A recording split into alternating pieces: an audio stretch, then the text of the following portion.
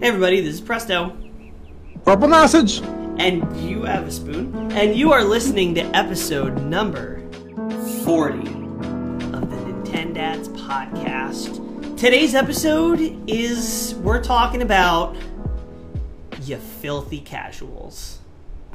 No, we're talking about the role of casual games and casual gamers in the video game industry. Are they good?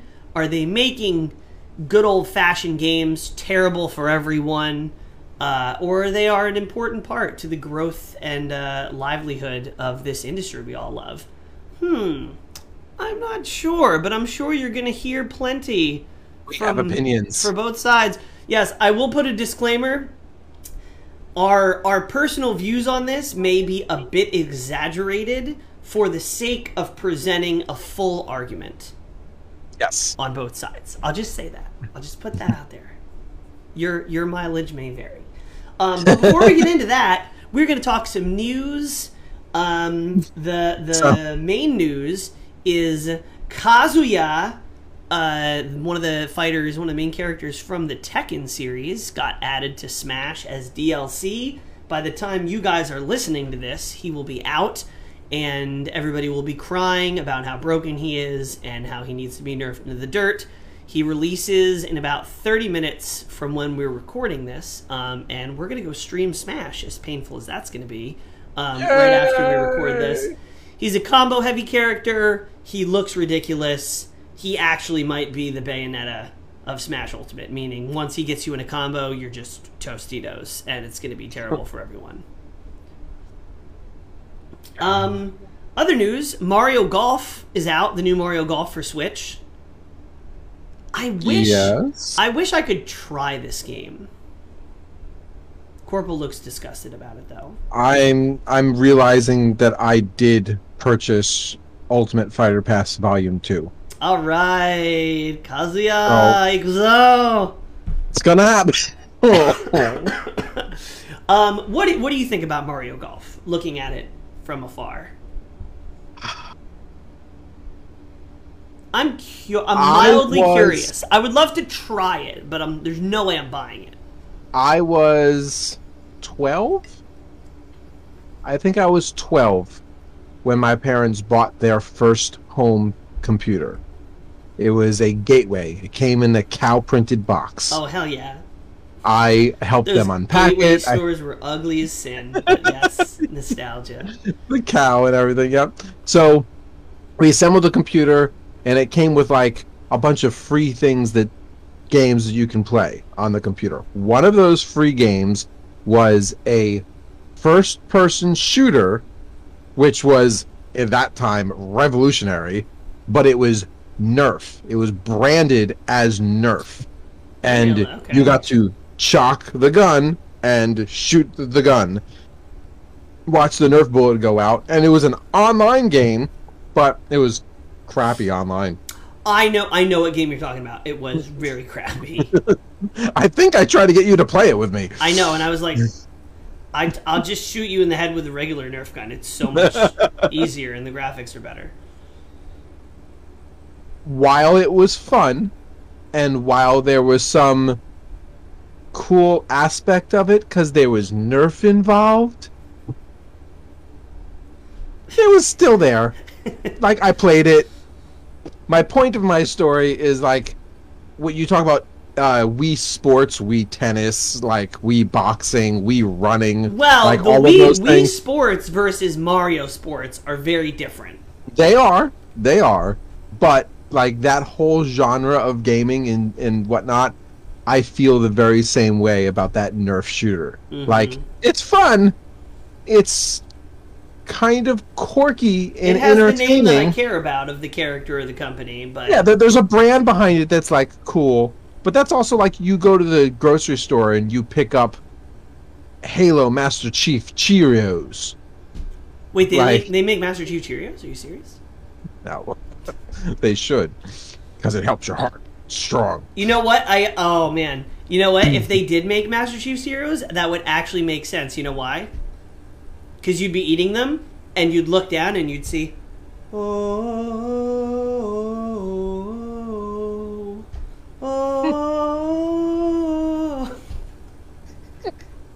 You teed that up. You teed that up for me perfectly. We didn't even plan that one ahead, guys. Look, we made a real bad joke in real time. Anyway, it looks fun. It looks like it's got some like interesting RPG customization elements and like stuff with the like special party modes that I would play it. If I was at somebody else's house and we were having a couple beers and they had it and they're like, "You want to fuck around and find out?" I'd be like, "Yeah, I do, actually." Yeah, I would play it. I would totally play it. But I don't know if I'd spend. Yeah, exactly. This is one to rent from your local library for sure. Yeah. If your library is cool and blows money, blows their precious budget on Mario sports games. And if they do, it's available because nobody else got it. I did not think I would ever be talking about this on the show again, but I have to. So, Nintendo posted a Splatoon 2 Splatter Ladder, which is a tournament series of a bunch of different things, like esports style stuff for Splatoon 2 that they're coming out with in the next month in July. The last attempt and big Splatoon series that Nintendo was involved in was the whole free melee thing, hashtag free melee, where they canceled the finals because all the top teams had Smash Brothers references to reference the fact that Nintendo had unfairly put the kibosh on a melee tournament. And to censor and to silence those top Splatoon teams, Nintendo pulled the plug on live streaming the event. So that was the last bit of Splatoon esports competition that we heard of. Then we had Nintendo announced Splatoon 3, right? Then we had E3, which didn't mention Splatoon in any way, shape, or form. And now we have a competitive thing for Splatoon 2, which I can only interpret as pre-marketing for Splatoon 3. Because why in the world, after there's no more support for Splatoon 2, there's no more Splatfest, they don't mention it, they pull the plug on the last thing. The only reason they would be doing a Splatoon 2 tournament is to start to ramp people up for Splatoon 3. Weeks after not mentioning either of the Splatoon games at E3. I got a problem with it. Nintendo, I got a problem with it. You and I have discussed E3 off camera.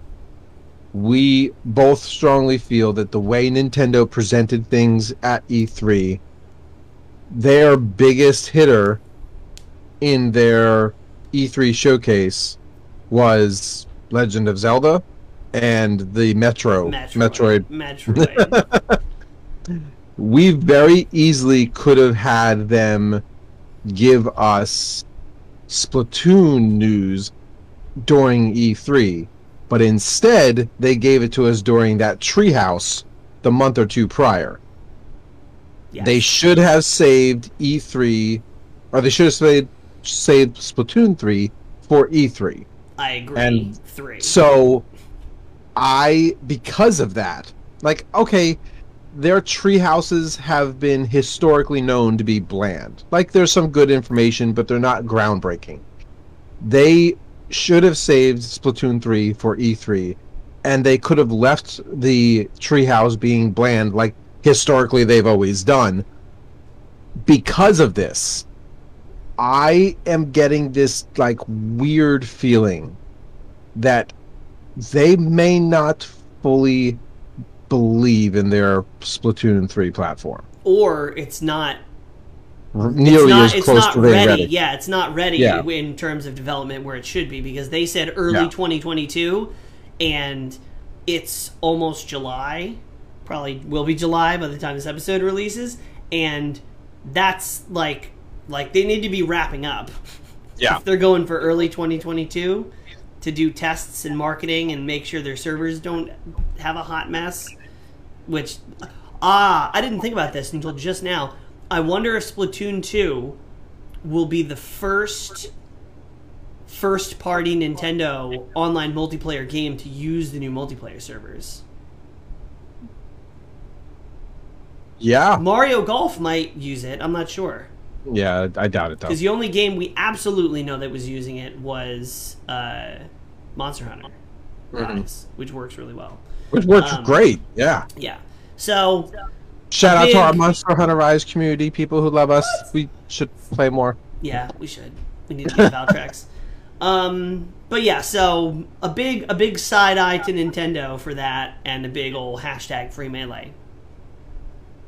The last thing in news is the action RPG from Wizards of the Coast, Magic Legends, is canceled. It was in closed beta, and I played the closed beta, and it was real rough. And then it came out into open beta, and I played like an hour of it. I even streamed it, actually. You can go back and watch the VOD. And I was like, the combat is fun. The combat, they have a good idea, but then everything else is kind of a mess. And it went from closed beta to open beta to now it's dead in the water, canceled. They're refunding everybody's microtransactions. It's not even going to make it to launch. I've never seen that happen before. We've seen it happen a bunch of times. We've never seen it happen so publicly. I've never heard of a game going through beta and then not making it out of beta into launch. There's several games that we've covered the. Wow, I sound like a broken record.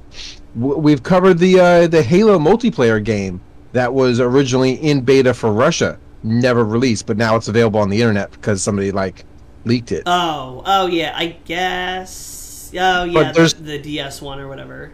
Yeah, but there's some other games that were like that were created in beta. They went to launch and they realized they just didn't have the server capacity nor the funds to fix what they thought they needed. But there's a difference between the beta goes rough and then they release it and it fails at release or it fails at launch. This one is like we're still like in development, a couple months out from launch, and they're like, sorry. They realize that there's too much time and effort into this project that they are not going to see the return on. This is the second swing, and I mean this is the big swing and a miss. But Wizards of the Coast also did the new Dungeons and Dragons, or at least co-developed the Dungeons and Dragons Dark Alliance game that just came out, which I think has the lowest score on Meta. 2.6 Metascore. I don't know what it is on Metascore, but I looked it up bad. on Xbox Marketplace. Xbox Marketplace has it at 2.6. Metacritic Metascore. The comments in the scores are like worst game ever. Me and Little Red sat on the couch Sunday morning just laughing at the absolute bashing. Like, there's 21 stars, and then there's 1 5-star. And then there's another 21 stars, and then there's one 5-star. Like, they're so drastic. I played it, and it is my type of game. It's like an action game, fantasy, RPG elements, looter elements, like all that. And I don't even think I made it halfway through one mission, and I was like, maybe I'll come back to this later. Oops, I uninstalled it. I needed the hard drive. It's free on Xbox Game Pass, so I figured I would try it. But then you said it was so bad I didn't even bother. It's not even worth the hard drive space. Lastly, what are we playing, Corporal? Are there any games in this sea of gross, casual, half-thought-out games? Are there any games that are just stealing your attention lately? Would you say that there's anything stealing your attention? Oh. Okay, is that a dating sim that you're... It's my pirate flag. Yeah. Sea of Thieves, Sea of Thieves! I don't think we've ever been so late to discover a good game. But yeah, Sea of Thieves, we have Game Pass. Well, in all fairness, I've retro went back and looked at a bunch of reviews when Sea of Thieves came out. Like, it was okay, but a lot of the things that you and I enjoy about the game today are things that came out in post releases later for free. No Man's So, Sky type situation. yeah. I don't think it's nearly as bad. No Man's No. Sky was like a cluster. I don't think this was nearly as bad. But I think that with every subsequent release, and from what I've read, the developers have no reason to stop. They're going to keep moving forward with new content. Yeah. Heck, they just partnered with Disney. So they've got faith in this project, and I think it's gonna go forward pretty well. I'm enjoying it. I think I'm enjoying it too much. It's fun. It's very fun. It's not so fun. Mr. Chewy, I swear if you're out there, Mr. Chewy, I was just trying to look at a pupper. There was no reason for you to sink me and my ship. If I find you out in the open seas, I'm coming for you. Arr! See, this is why I love it. The Sea of Thieves. What'd you say? You just heard a friend say, "Oh, hello there." Boom, dead.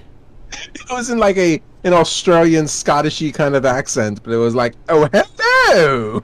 And then all of a sudden, I like turned around. There was a shotgun, boom, right to the face. You see my character go down on its knees, and then you see another guy, a shirtless guy with big muscles, named Mr. Chewy, jump onto my ship, lay down a bomb, jump off, and blow the mast up, and just watch my ship sink. I was like, "You gotta be kidding me!" Sea of Thieves is fun. It's fun. Anyway, so that's our little intro. Now we're going to talk about casual gamers. You filthy animal. Are casual gamers good, or are they a plague upon our gaming world? So you filthy casuals think you can walk up to our podcast and talk about gaming to us? No. So we're talking about... You say filthy, and in any context you say filthy, I immediately revert back to Home Alone with Macaulay Culkin going, "You filthy animals!" The scene from the movie. Keep the change, you filthy animal. Yes.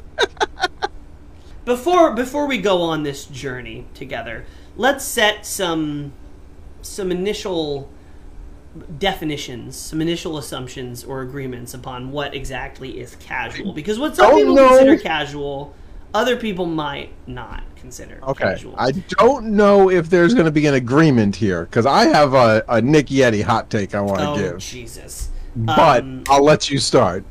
Okay, so according to the wise words of Wikipedia, at least, a casual game.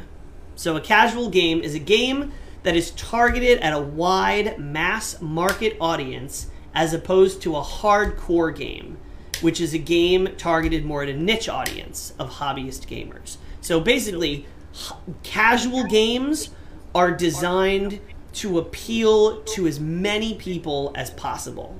Like last common denominator. That's kind of a negative connotation. But casual games are made specifically. Like Minecraft is not a casual game. It was made, it had a mass appeal just because it was innovative, but it wasn't designed specifically to appeal to the masses. Games like what's that gem game, or the game everybody's played on their iPhone that's like puzzle. Oh, Bejeweled or Candy Crush? Bejeweled and Candy Crush are perfect examples of casual games that just happen to be on mobile. I'm sure somebody will have something to say about that in the near future. But yes, so casual gamers are people who identify themselves as casual, who mostly play casual games. And this is way higher than I thought in doing the little bit of research we did for this episode. 56.6%. So the majority of people who identify themselves as gamers, 56.6% of gamers identify as casual gamers, meaning they're mostly playing casual games. 22%, 22.3%, identify themselves as novice gamers, so not a lot of confidence, or just kind of like a little notch above casual. They're novice gamers, so either they're new, getting into games, or they're just not very good, or yeah, I would put novice below casual. Below casual? Yeah, you have novice, and then you have casual gamers. No, novice is like, I think above, because like people who are just getting started into playing like Call of Duty. Call of Duty is a bad example, but I would put novice as, I think casual is the dead bottom tier, and then novice is no. Okay. All right, we'll get there. But then besides, so 56% are casual, 22% are novice, and then there's a mix of the rest that identify themselves as aspiring professionals or expert gamers. What would you identify yourself as, Corporal? For the sake of this argument, I am taking the strong stance that I am a casual gamer. Now, I have evidence to say that I am not a hardcore gamer, but I think that most people would agree that I'm kind of a hardcore gamer. With that being said, I'm taking the stance as a casual gamer, and I'm going to define casual versus hardcore by the simple definition of it is not indicative by based of time, but is based off of mindset and goal setting. So you want to be a hardcore gamer, you're dedicated to the grind to become better. You're dedicated to failing over and over and over and over again for the sole purpose of fine-tuning your skill set, your communication skills, or your ability to overcome the challenge in front of you until you reach said goal. Whereas a casual gamer is sitting down to play casually for the moment, but does not want to invest that much effort. So you're saying it's more of an effort and intention versus time. Interesting. Yes. That's why I said I think you and I are going to take this argument. It's going to be a twist. Yeah. So you don't care how when Halo Infinite comes out, you're just going to do it for fun. You don't care how good you are at Halo. You're not going to look up stats on weapons and try to improve. No. You're not going to look up the meta of the current best grenades to use. No. Then I'm going to call you a liar gamer, because that's just not true. I am not going to look up those stats. And I'll tell you why. The same reason why I don't get into Super Smash the way you do. That much detail into a game is what I call sweaty. So how many videos did you watch on how to get better at Sea of Thieves? 12 times 10. If you're watching videos on what to do and how to improve, I would venture to say that by definition makes you not casual, because you're not just playing to have fun, you're playing to improve. Even if your definition of fun is improving, that still identifies you outside of the realm of casual gamer. So this is why I made the statement that although I probably am a hardcore gamer, I am taking the stance of casual. Now, I think I don't, on my screen you're over here, if that's true. On my screen you're right there. Okay, so you're over here. So in my view, what you do for Super Smash is sweaty. I don't do it for Super Smash no more, because that online game is trash, and I ain't trying to pick through the trash for frame data. But like your frame data, your milliseconds per punch, and like you talk about, like, because you can go. I've watched videos for Sea of Thieves. It was like the sniper, when first released, did 57.3% damage. It has been nerfed now to I think it was 32.4% damage, which that's a huge drop, especially for a sniper. Like, whoever made that decision, screw you, bro. But I don't give two craps about the percentage rate. I just want to shoot and kill, not real things. Just throwing that out there. So, but I mean, it's really interesting, because when I was looking into this and kind of wrapping my head around what a casual gamer is, to me it was people who don't have a very high time commitment and people who just play like like Bejeweled or Candy Crush that's just like So, something like that. I think your point is very interesting. Your point is fascinating to me that you define it as intention, not time. So I'm going to take this a step further, and this is where I say I'm going to have a hot.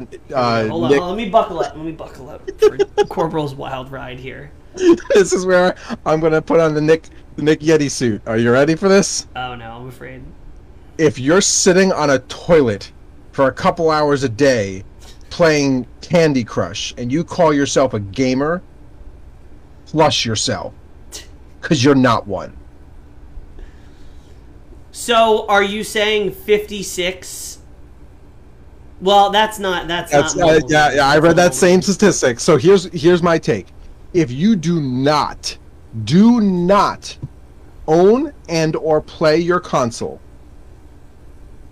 do not play on PC, do not play on Xbox, do not play a Nintendo Switch, do not play on an actual console for the purpose of gaming, and your sole video game experience is going to be mobile games. Now, in recent years, we have to draw a line there because there has been streaming console games to your phone as a controller. There's a gray area there. Yeah, let's ignore that. Let's ignore that. Streaming. But if you're solely playing Bejeweled, Candy Crush, and like, I don't want to say PUBG because that's kind of a bad example because I know that's probably where you're going to go. A lot of mobile games that Fortnite is on mobile. Fortnite and PUBG are both mobile that are now even cross-platform play. Mm-hmm. So what is that? Where does that? That's a gray area. That's a gray area for me. Okay, so if you're saying if your main platform of gaming is mobile, what? Then you do not qualify in my eyes as an actual gamer. So you're saying people who are primarily mobile gamers don't even make it to casual gamers. They're just not. Correct. Because that's not gaming. Oh. Nuh-uh. I disagree. I disagree with that. And I have some statistics. Mobile gaming? Hold on. So, mobile gaming, yet again, I'm still classifying like Bejeweled, Candy Crush, the flow game where you have to make water connects to one tube to the other. Like, yes, they are games, and they fall under the umbrella of the gaming industry. I'm not trying to take that away, but when you talk about are you a gamer, that's a stereotype. That's a badge that you're carrying. I don't think the investment of your time or your life into a game like that really, really counts. Yeah, I see you. But I will say there's a lot of gray area there. In my opinion, if I'm a casual gamer, which I'm taking the stance of, yes, I'm a casual gamer, I will play mobile games, maybe stream console games to my phone, but most of my gameplay happens on a couch or a desk at a keyboard. Okay. Maybe not two. A couple things. So, there are people. I even know some of. Don't know them, but I know of them. So there are people who play things like I think it's Call of Duty has a mobile game, Call of Warzone mobile. League of Legends Wild Rift is a dedicated MOBA just for mobile. There's a little game called Pokemon Unite that is going to be co-launched as a 3v3 PvP MOBA that's going to be on Switch and on mobile, and I'm going to guess that it's probably going to have more players on mobile. There's a competitive MOBA game called Arena of Valor, which is one of the most popular games in China that has its own esports things. So, I would counterpoint that there can even be hardcore gamers. Yes. That are only on mobile. We can touch on this because for me it's at the very bottom of the show notes that I added.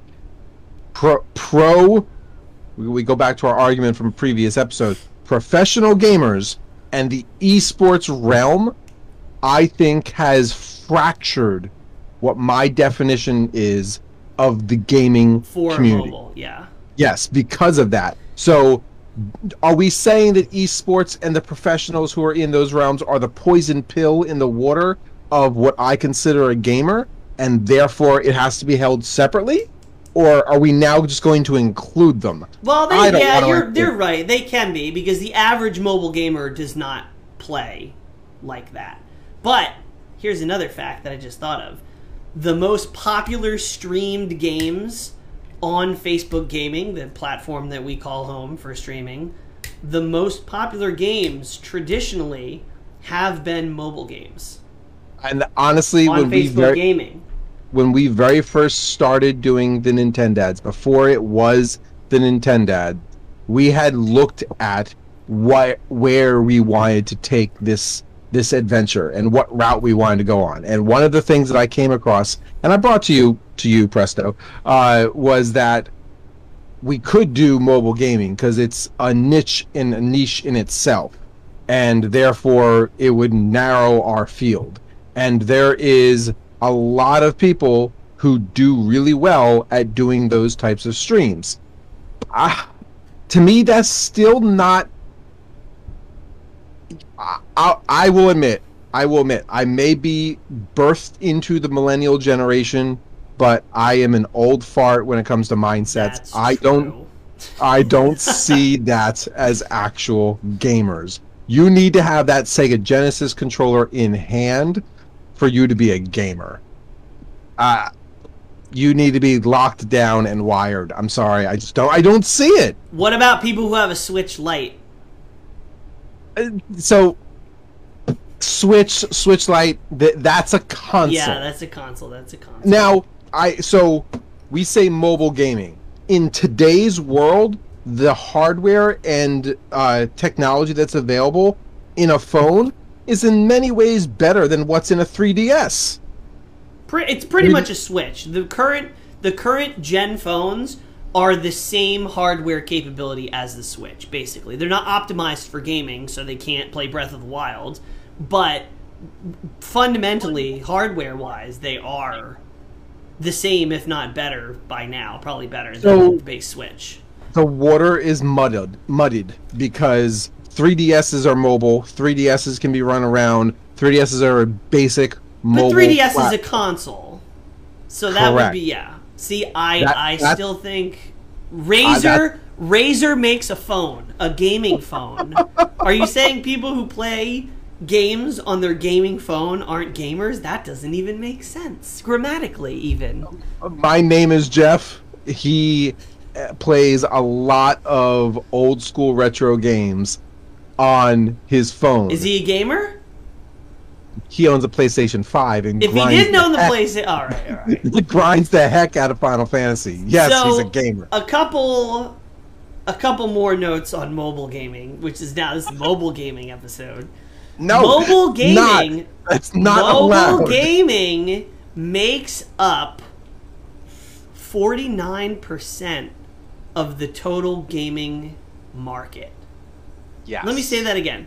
Mobile gaming is half of the gaming industry. How you gonna tell me that people who play games on phones aren't gamers? That's half. If they play other games, now hold on, they are not saying they're not showing crossover. They are not saying they're not showing crossover. They're not showing crossover. Right. A good portion of those people also play console. What portion? I would bet it's less than half of that 49%. Oh, most certainly. Most certainly.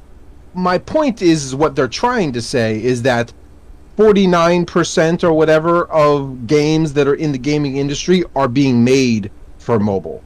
That I agree to. Well, no, that's not... So this statistic is 49% of the total market, meaning all the dollars associated with the gaming industry. So in 2020, the gaming world...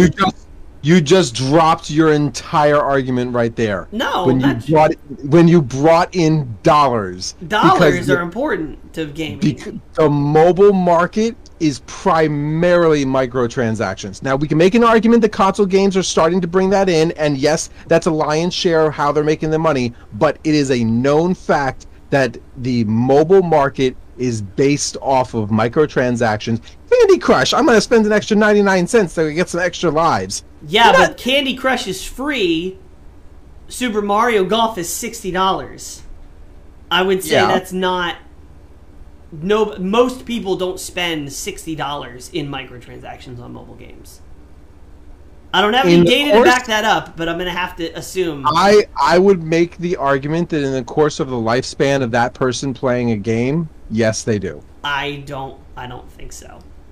We can look it up. We can look it up after, but I don't think. I think it's just the pure volume because it's 56. Well, no, that was casual gamers. I guess I need to look up how many people are mobile. I don't even know if that exists. I wonder if you can find out how many people are mobile gamers exclusively. That's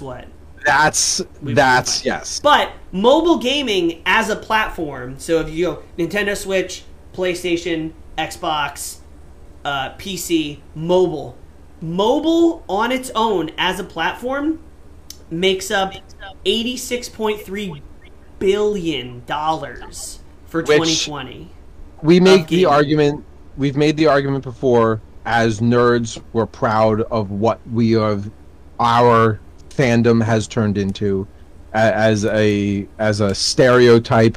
We have been elevated by things like Marvel and video games becoming more mainstream. Oh yeah, geek is cool now. Gaming is acceptable now. We've talked about gaming coming into the mainstream. And we've talked about how the gaming industry as a whole, all of it combined, is worth more than Hollywood.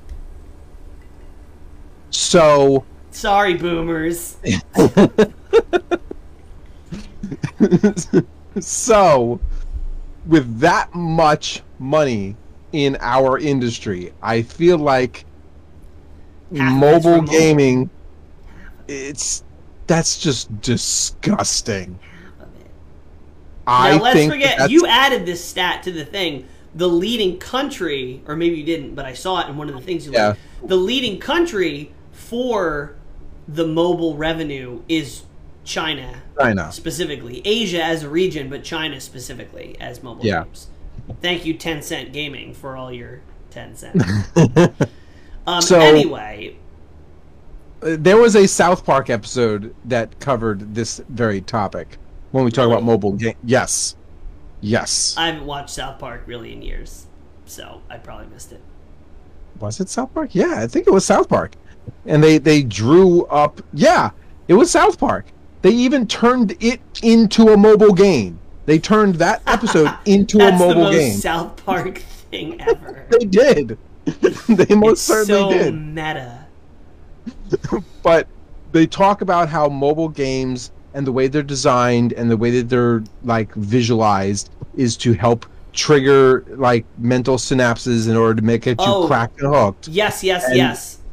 They talk about how that triggers the buy factor, and because it's small little amounts like 99 cents or 50 cents, like it makes it so much easier to buy into, and that is why the mobile industry makes so much money. And that particular episode even like whiteboarded the whole like pyramid scheme to it. We could do a whole episode on how disgusting and predatory microtransaction on mobile gaming is. 100%. So, I am not saying that it's a good thing or that I'm excited about it. I'm just fighting for mobile gamers to have gamers in their title. No.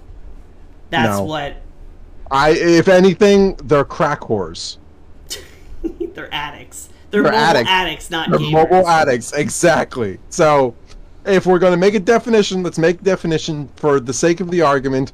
Mobile, you're there. I don't know what you are. He thinks that you're something, but I don't know what you are. So wait, but wouldn't you say that a majority of people who define themselves as casual gamers are mobile gamers, either by majority or by exclusively playing on mobile?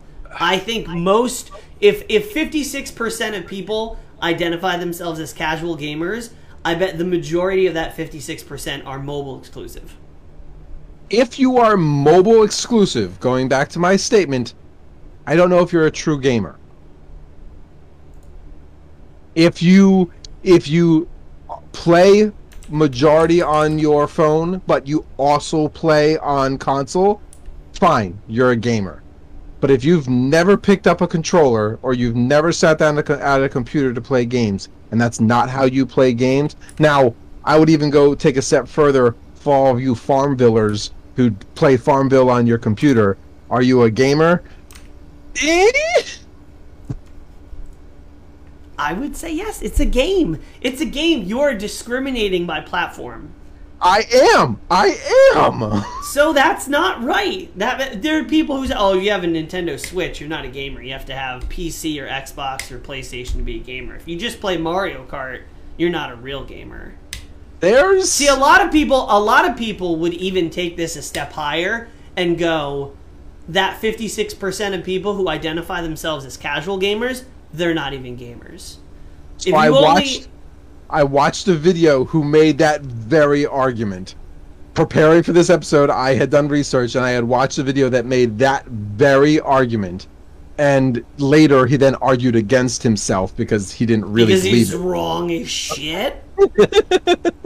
But my point here is that I think playing Bejeweled is your only source of gaming on your phone doesn't count. I think that's gamist.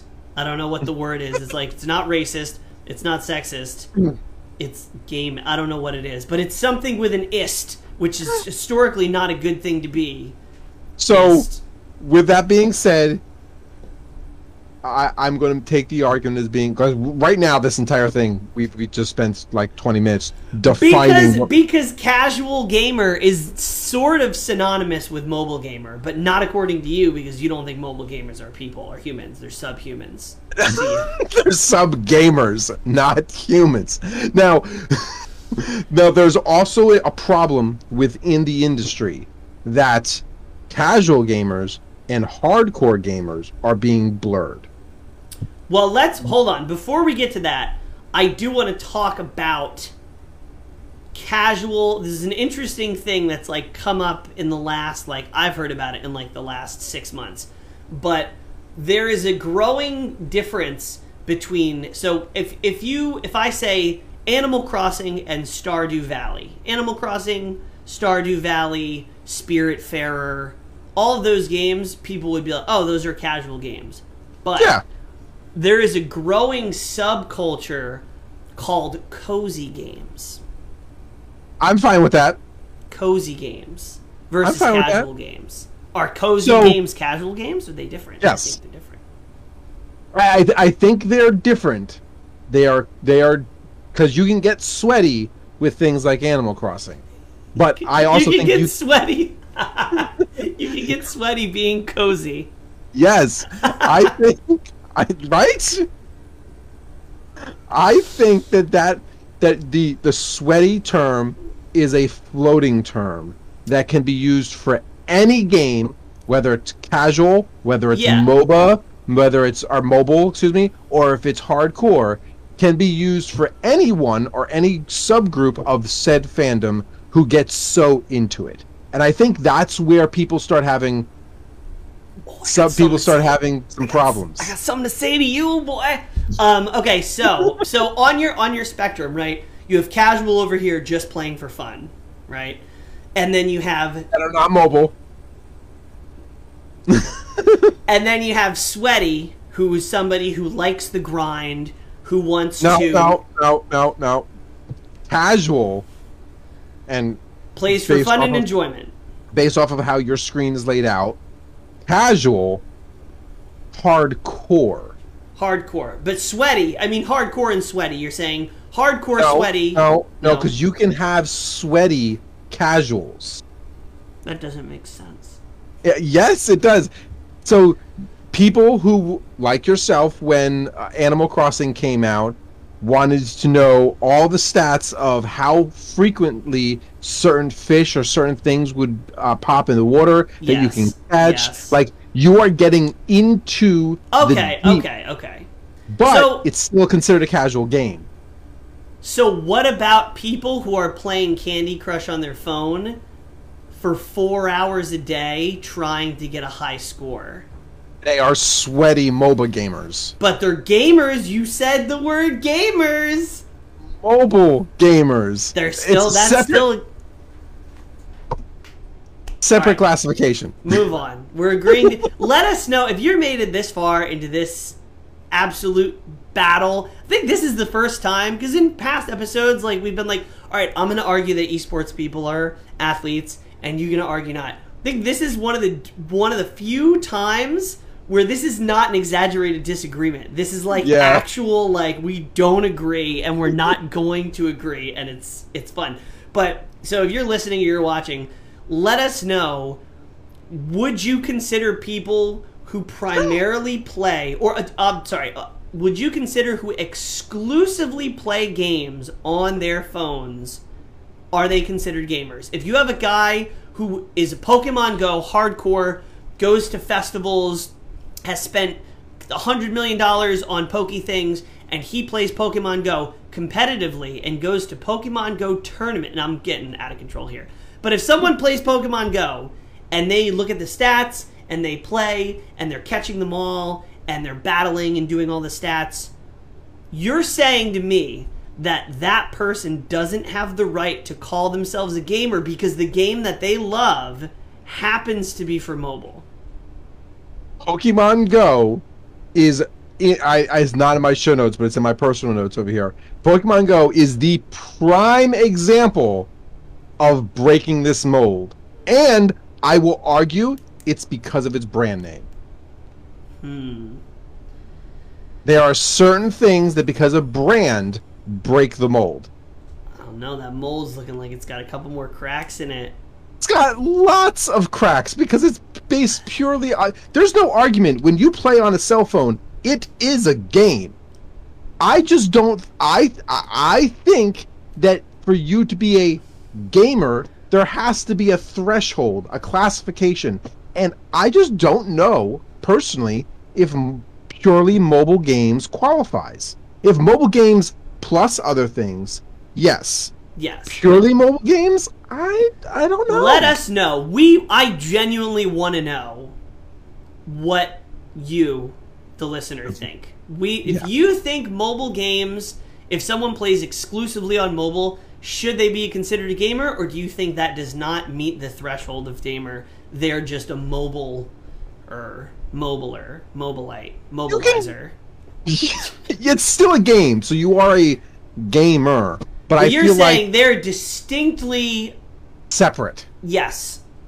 Okay. I'm saying yes as in I understand you, not that I agree with you, because I don't.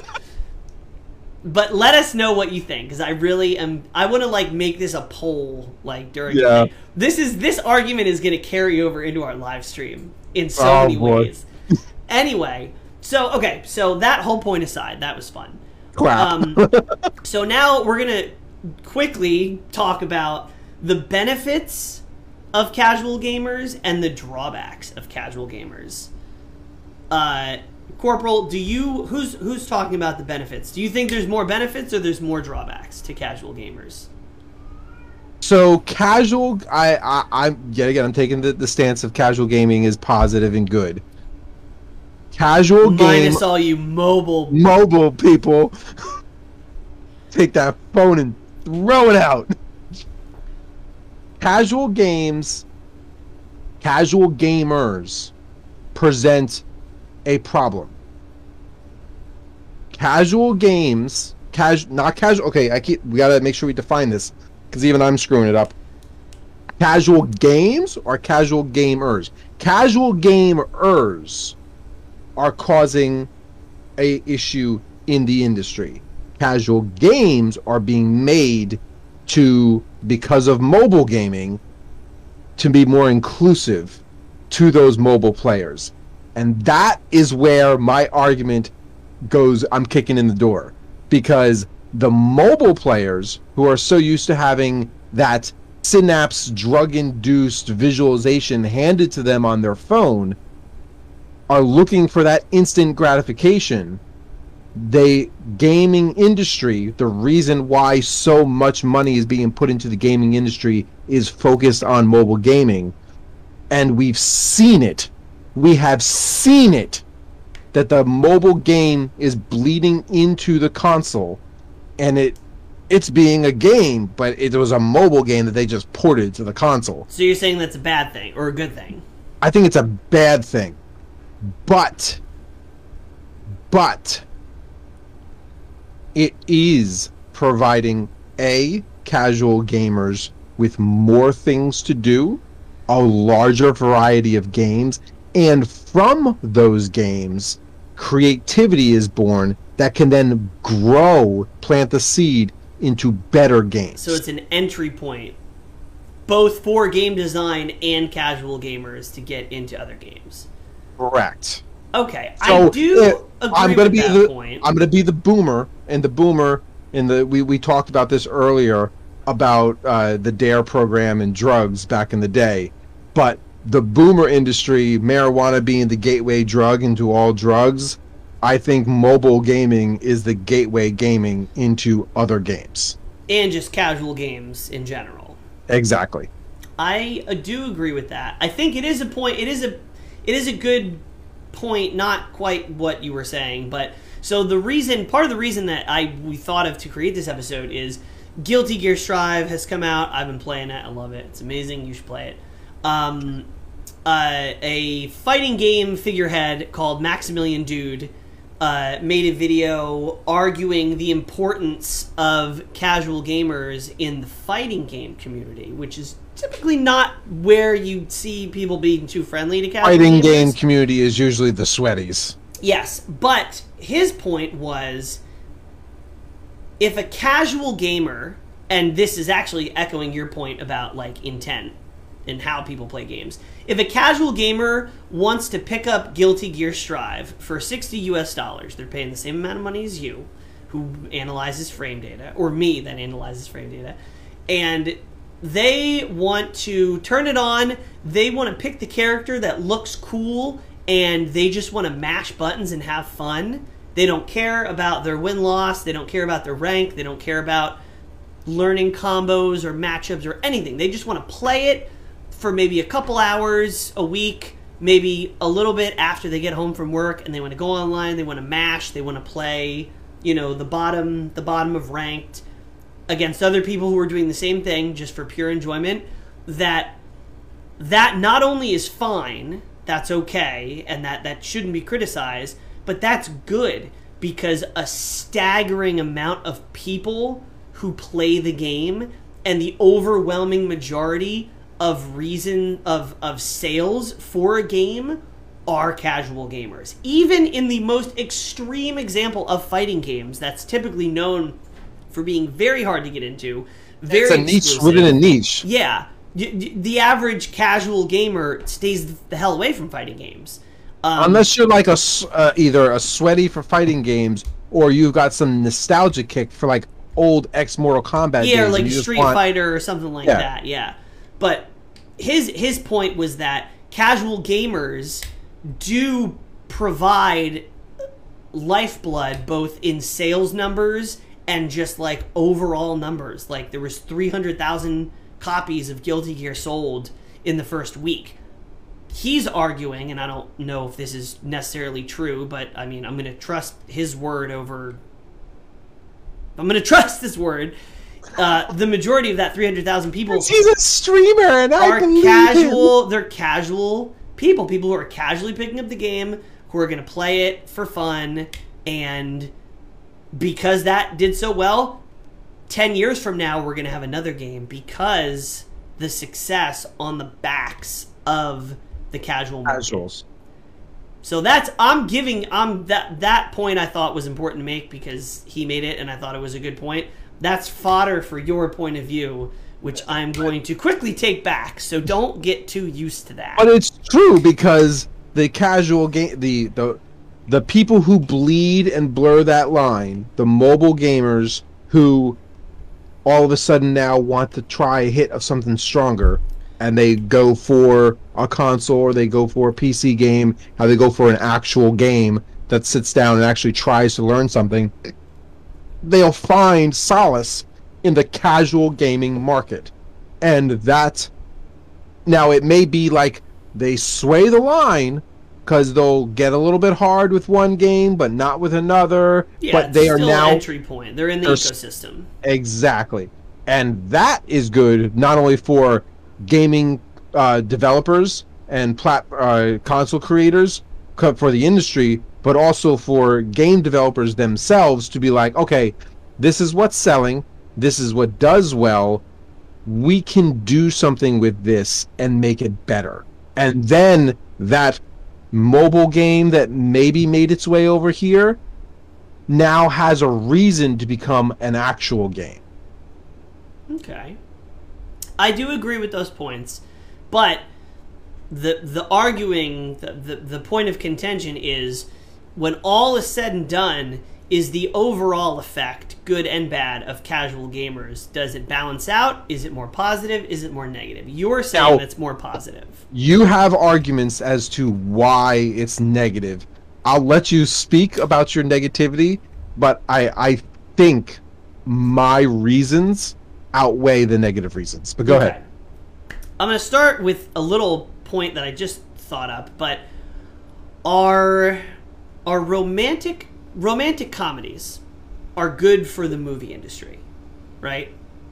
They're good. Yeah. They get, they're typically some of the highest grossing. Everybody goes to see them. I'm taken back by the fact that your analogy is not food-based. I mean, I can go fast food versus culinary, but this is a little closer. So romantic comedies are good for the movie industry. They get more people in the theaters. They get more people watching movies. Great. But there could be an argument made that romantic comedies, although are not the lion's share of the movie industry, are just as important. They're good for the movie industry, but I would argue that they're probably bad for cinema as an art form. Because think about the rise of these popcorn romantic comedies with shitty writing and little substance, and compare that to the actual good movies that come out, and then rewind the average quality, the classics of the great, what people consider the great achievements in cinema, are fewer and farther between because there's a bunch of turds in the punch bowl. There's all this stuff that's made to sell tickets and appeal to the lowest common denominator and push sales versus true substance and innovation. And that is part of the point that I'm going to make about gaming. You look at gaming as an overall thing, and you see some of these AAA titles, right? Ubisoft, Avengers, right? Of the Avengers game, the Dungeons and Dragons game that just came out and absolutely bombed. Call of Duty, all of them. You look at these games and the overall quality of games. I'd like to point out that your dismissal of Call of Duty games as a whole is very equal to my dismissal of mobile games. Fair. That's fine. I'll take that. I'm not arguing that.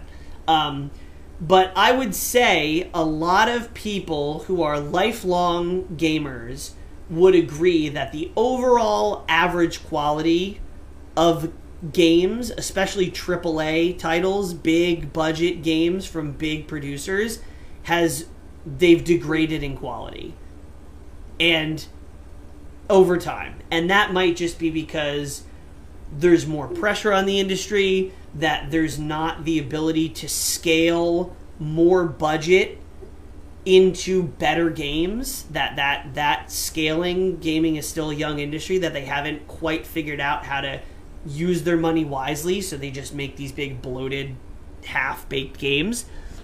But could the real reason be that a lot of these games are being tailored specifically to casual gamers, and that casual gamers building your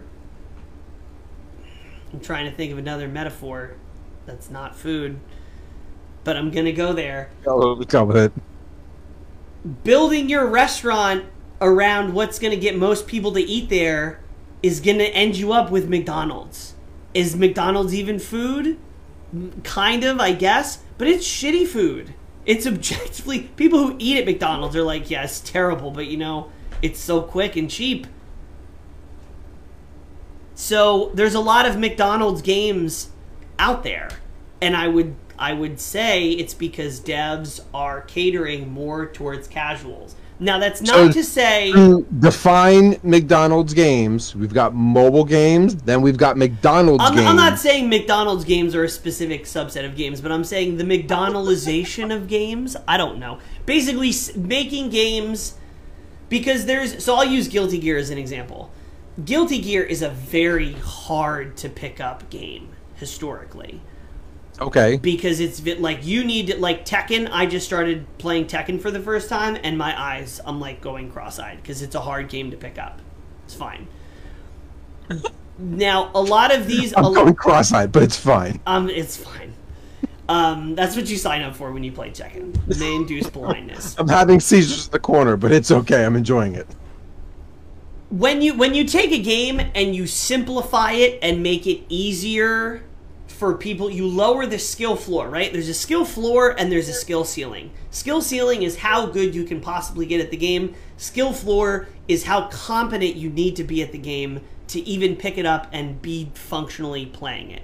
If you look at, you know, games like Mario Party, there's basically no skill floor. A toddler can face roll and play Mario Party and in some cases win, and the skill ceiling is not very high. Games like Rocket League, games like Super Smash Bros. Melee, a lot of fighting games, a lot of competitive games, even, I hate to say it, but a lot of esports like Apex, like Valorant, like first-person shooters, have a relatively low skill floor, appeals to a lot of people, and a lot of people can play it. You don't need a science degree to play, you know, pick up and play most of these games, but it's got a very, very high skill ceiling to allow you to grow and get sweaty in all kinds of wonderful ways. The problem is, with a lot of games, is this is what you want to do with games. This is the skill floor. I'm sorry for people who are listening to this.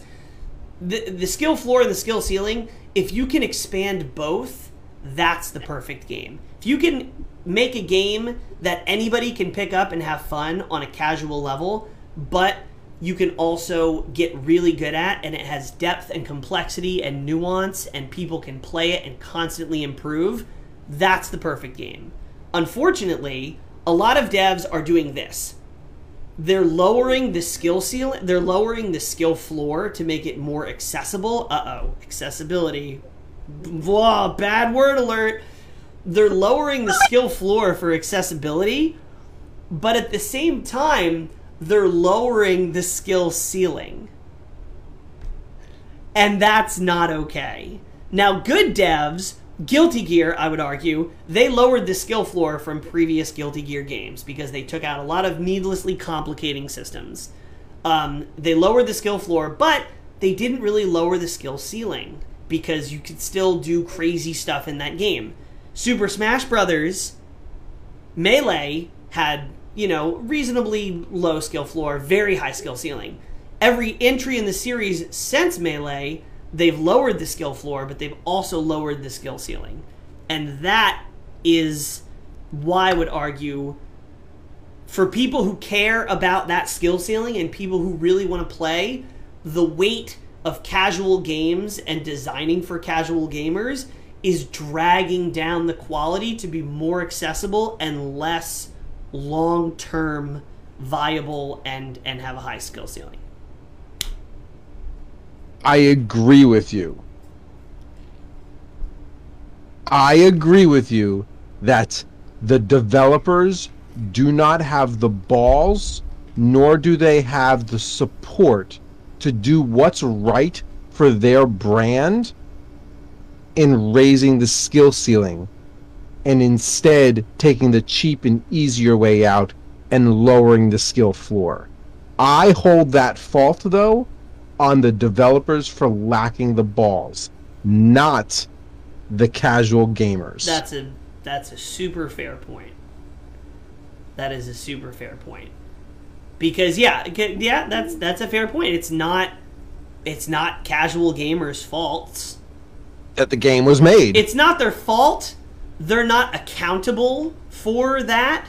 Somebody once told me there's a difference between responsibility and accountability. A chicken is responsible for an egg, but a pig is accountable for the bacon. Casual gamers aren't accountable for the state of the industry being designed for them. However, they are the underlying reason. It's not their fault. They didn't do anything wrong. So that I agree to. But it's still they're still the underlying reason. Yes. So to that point, there is no answer fixing that problem. You can't go out there and be like, have a literary test before you play the game. Like, no, this game's not for you. Go to mobile. You can't. Yeah, no, you can't. It's just so that the fault is on the fault of devs that do that, and that's not a sweeping statement. There's plenty of good game designers and game studios and developers out there, and they're not called EA. Just gonna stick that in there. We talk about things that we should be clipping out of our episodes and put on stories or on Instagram. Clip it. Like somebody clip it. Oh wait, we're not live. That's not. We should be live. Kazuya's out for Smash right now, and we're sitting here talking about. Yeah, I mean by 3 minutes, but yes. Yeah. But the overall. So I've sort of made my point.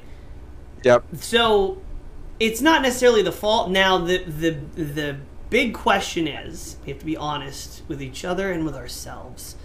Is the overall appeal of casual gamers providing an entry point, providing greater diversity, and getting more of the overall population of the human race into gaming, does that benefit outweigh the drawback of the effect of the watering down, to put it super, oversimplified? I think it does, but there's an asterisk. Okay. I think it does for two reasons.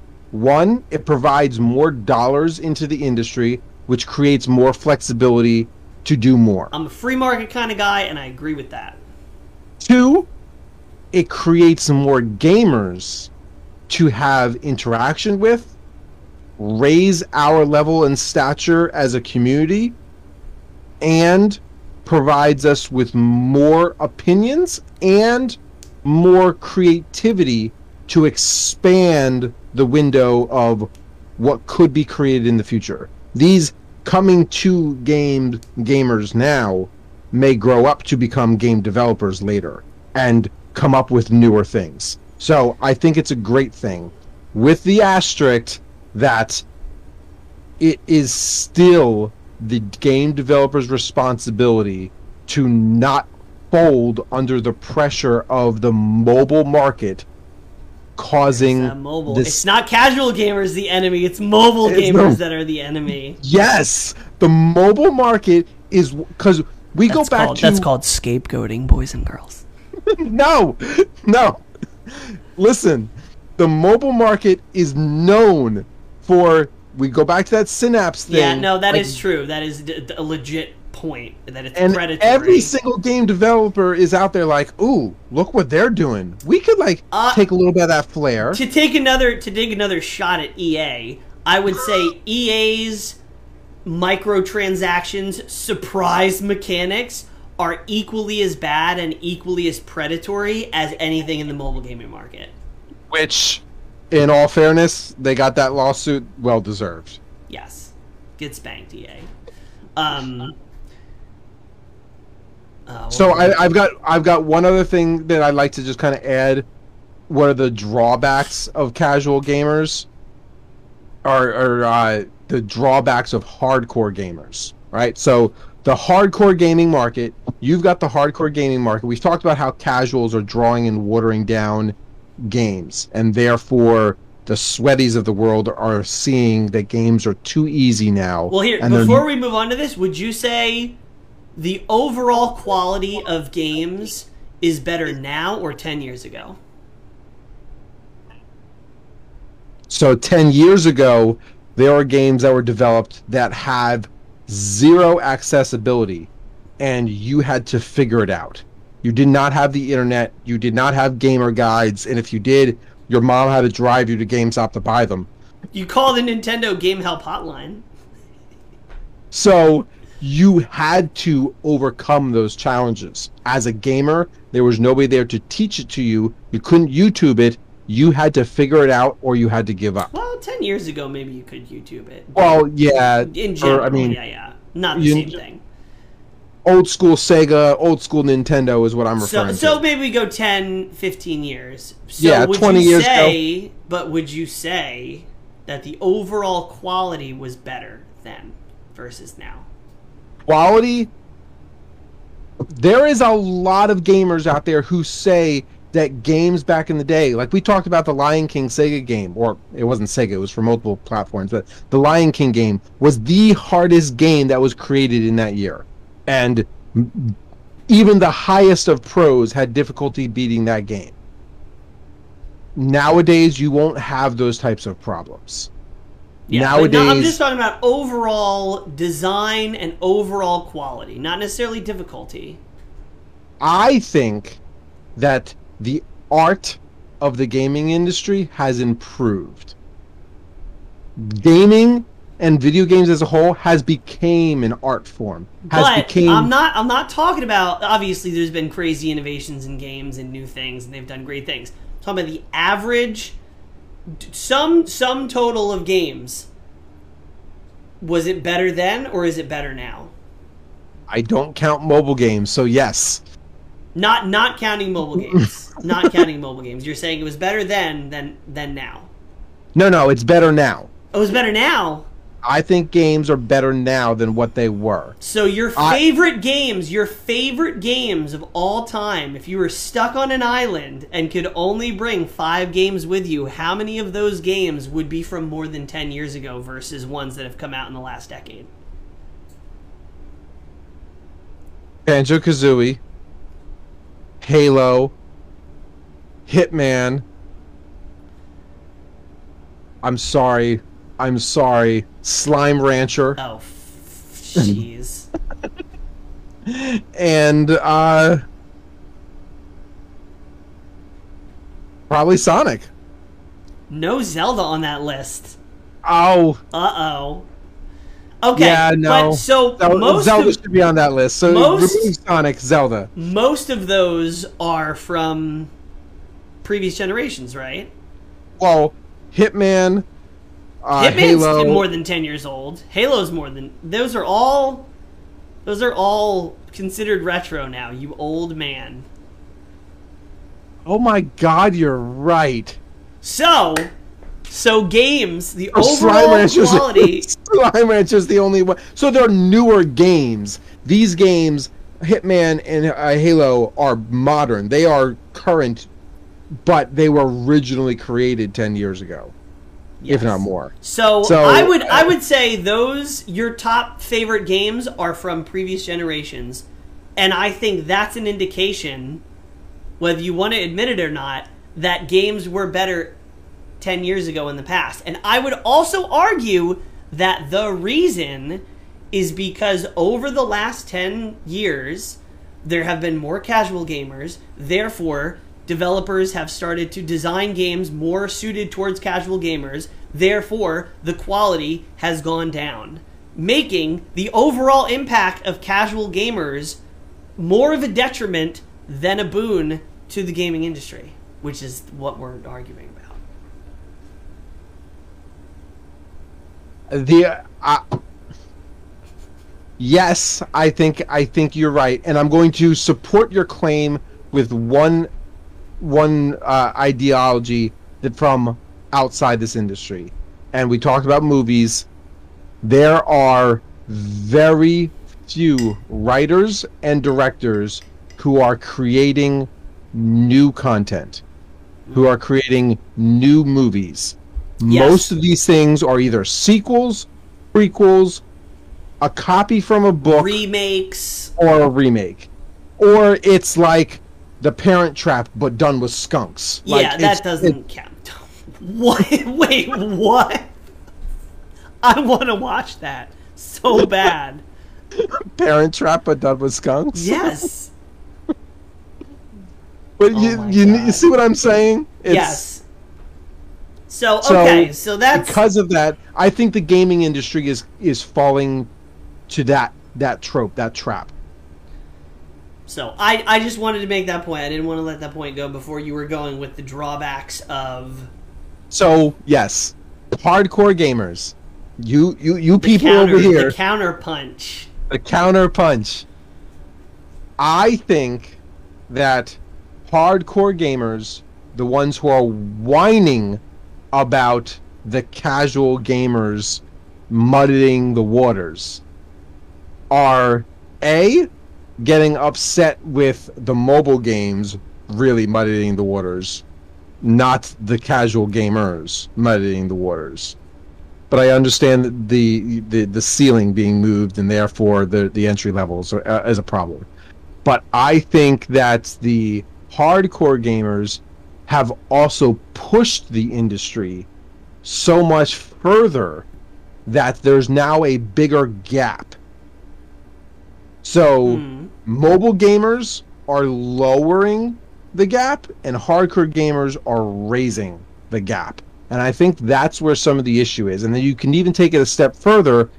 I actually think that the hardcore gamers, or the professional streamers who are making games, some of them are mostly streaming because they want something easy that's accessible for their viewers, and they are promoting some of the trash games that you hardcore gamers are complaining about. I have to 100% agree, but I think we need to separate hardcore gamers from streamers, because although there is some crossover, there's different. There was, and I'm gonna keep my mouth shut on saying this person, because I like this person. I think he's a funny content creator. I think he makes good content.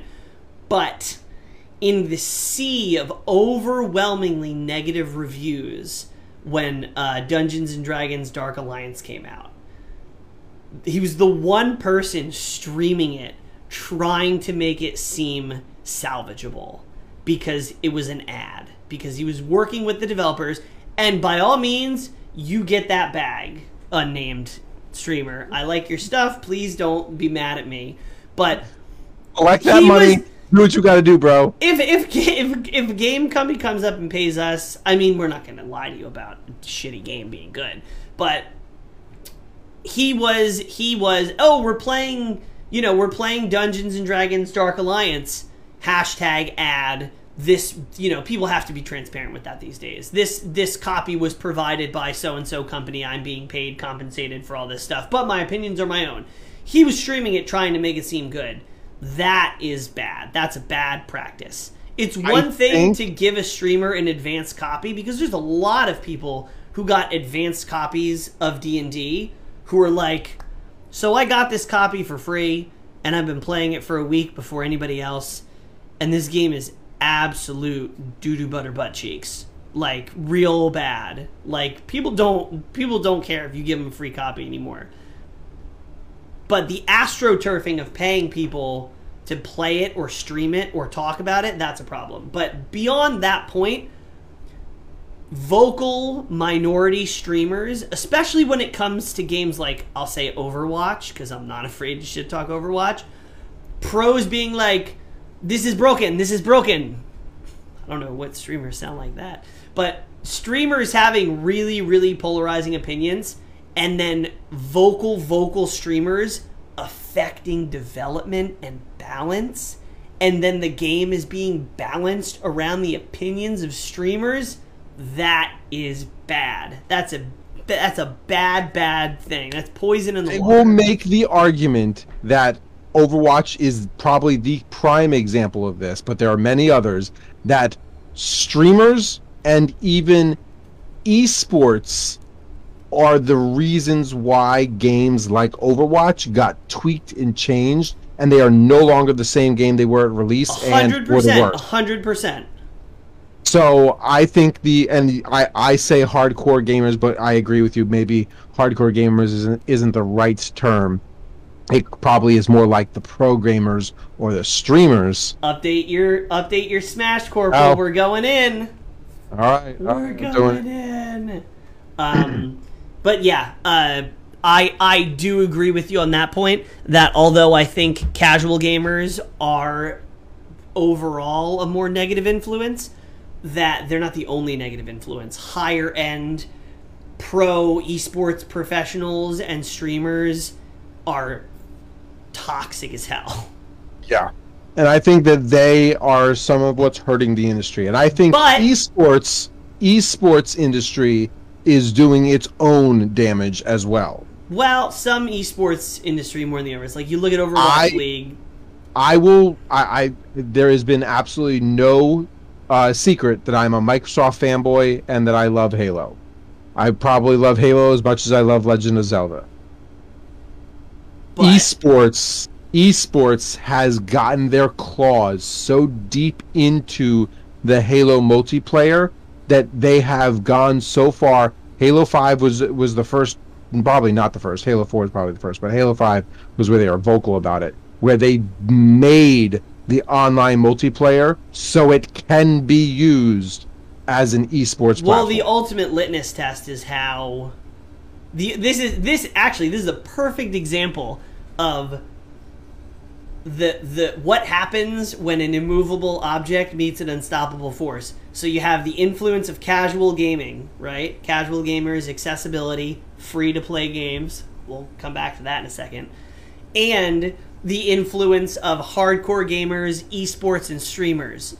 You have esports on the rise, needing to be super important. You also have the casual gamers, free to play, cross-platform play with your friends, play all day and night for free, coming to a head, and that head is going to be Halo Infinite. Because the whole multiplayer experience is going to try and be the tipping point between those two things. And if they can pull it off, it really is going to be worthy of its name, Halo Infinite. Halo Infinite is the first multiplayer game in the series line that is going to be free to play. They are literally separating multiplayer from the game itself, so it's free to play to everybody, making it that accessibility level for everybody. They are also taking away the pay to win platform that like things like Overwatch and Overwatch was not pay to win. Not Overwatch. I'm sorry. Star Wars Battlefront was doing. Yeah. But they then are also removing the trope of season pass being locked and paid for with only that window by removing that gate. They're doing a lot of good things, and I think you're right. I think Halo Infinite may be what changes the industry. But it's all going to come down to me, and I think to a lot of people, microtransactions and sort of the business structure of the game aside, is the mechanics. Because that's going to be... It's the same thing. Skill floor, skill ceiling. Are they going to be able to balance the game, make it good enough for veterans of the series and esports people, but also incorporate mechanics that's going to make it a successful free-to-play game for more casual players? It's going to be... That's the most difficult thing in the world thing to do. Yeah. And 2 of their game directors have walked off the job during development. And I don't want to rain on your parade, but that ain't a good sign.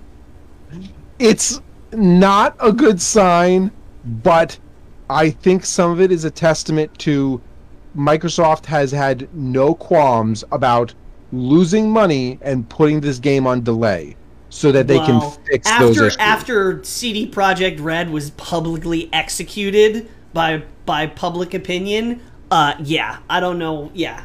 Then they had to. Well, I think they would have done it because they started their delay speech before CD Projekt Red got executed. But it makes it a lot more reasonable for them to be like, we're pushing back the game, and everybody's like washing the blood of CD Projekt Red off their hands. They're like, you take your time.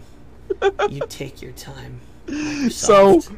So Microsoft announced their delay, and then the CD Projekt Red incident happened like a month later, and then Microsoft's like, "We're gonna take even longer," and they were like, "Okay." So yeah, Halo Infinite development. That joke has been made before. Anyway, so that's our episode.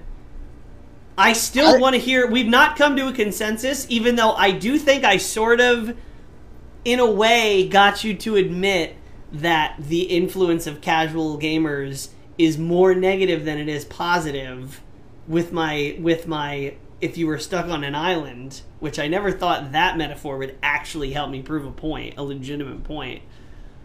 I agree with you that the gaming industry is watered down to a point because of mobile gaming creating a landslide on accessibility for casual. I don't think you just want to make mobile gaming the root of all evil. It's just such an easy scapegoat. So, yes, casual. If I'm being honest with myself, casual gamers who are very casual are enticed by the simplicity that mobile gaming provides, and because of that, developers are making their games more accessible in order to capture the casual gaming market. Now, we talked about responsibility versus accountability. The fault is still on the devs. The fault, yes, the fault is one. And same thing with the hardcore toxic streamers who whine and complain about balance. They don't have access to the game files. It's still on the devs at the end of the day, cracking under pressure. So why is that happening? And a lot of that comes down to dollars. They want to have access to more dollars, so that's why they're opening up the accessibility window. I have no problem with them lowering the skill floor for accessibility reasons, but at the same time, you should then raise the skill ceiling so that there is more. If your top 5 favorite games were from the last 10 years, I would say that that's the case, but they're not.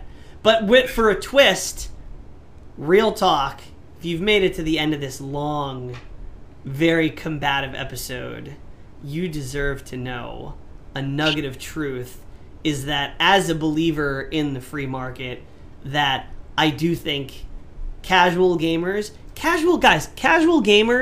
are the reason that gaming is bigger than movies and music. Casual gamers are the reason why gaming culture is accepted into the wide stream of our culture. Balance and stuff aside is going to come and go with the seasons of devs and influences and all that. But the fact that games have gone from you're playing in your mother's basement to Drake playing Fortnite, which I've referenced a billion times. The rise of casual gamers has been the rise of video games into mainstream culture. And although the devs are stumbling a little bit with balancing act of making it top quality and appealing to, people who don't have any taste, that is a growing pain, truthfully, I feel, in the industry. But overwhelmingly, and quite frankly, it's up to you, the listener, to make your voice heard. Vote with your wallet. Vote with both guys, vote with your wallet for high quality games. Don't pay checks to EA. Just don't do it. That's why they get away with that shit. In today's day and age, sometimes the wallet's not enough. Twitter works. Or start a podcast. Amplify your hot takes.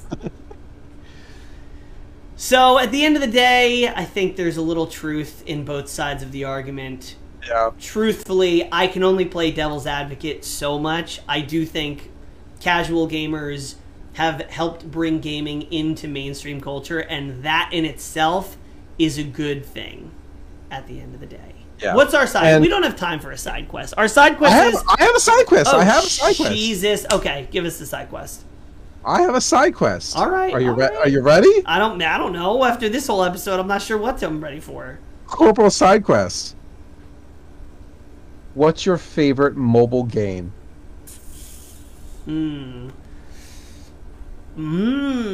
Pokemon Go, for like pure amount of time that I've spent in a mobile game that is culturally, like Pokemon Go is the mobile game, right? Yeah. Hold on. I agree. I might have to just open this for a second. Is is Among Us a mobile game? I'm pretty sure it started as a mobile game. I don't know. I think it launched as Steam and then came out. Oh, did it launch as Steam? Okay. Flappy Fighter is so damn good. You can't get it anymore. You can't get it anymore because I'm pretty sure Capcom went after them for encroaching on some Street Fighter type stuff, which is absolute bull.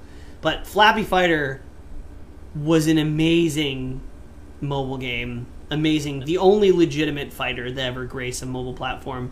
Yeah, no, it's Pokemon. It's Pokemon Go for me. I can't even pretend like it's anything else. How about you? I am looking at what I've got as far as games right now, and because I'm on a new phone, most of my games aren't here, but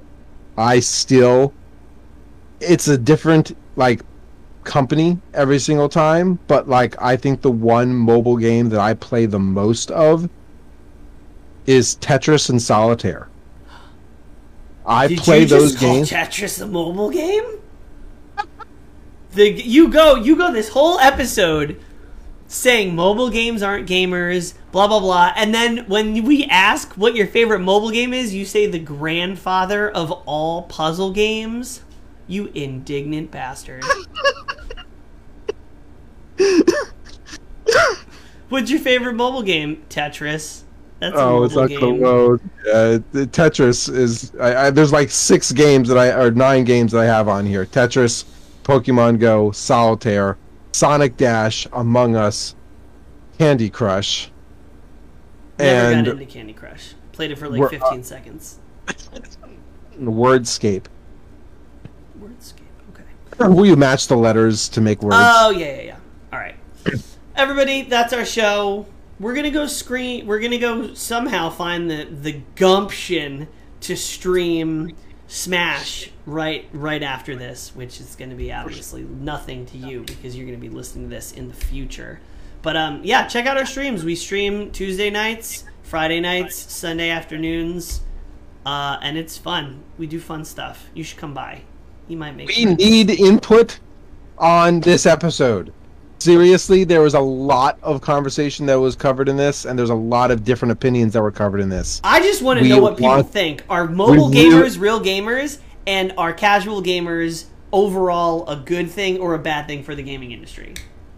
Honestly, find us in the comments, find us on Instagram, find us on Twitter. I don't care. I really want, like, out of all the episodes we've ever had, we've asked for opinions. Like, I really want your opinion on this. So immediately go find the comment section wherever you're listening to this and give us your take. Yeah. If you're listening to it on like Anchor or like Spotify, shout out Spotify listeners, and there's no comment section, Facebook. Just go to Facebook and shoot us a DM, or Instagram and shoot us a DM, because that's the most common ones. Or we have a group and you can just make your public post. Yeah. But yeah, I am curious to see, because we've done a lot of like roundup games and talking about either specific games or like a list of like top 10 games to play on the toilet or whatever.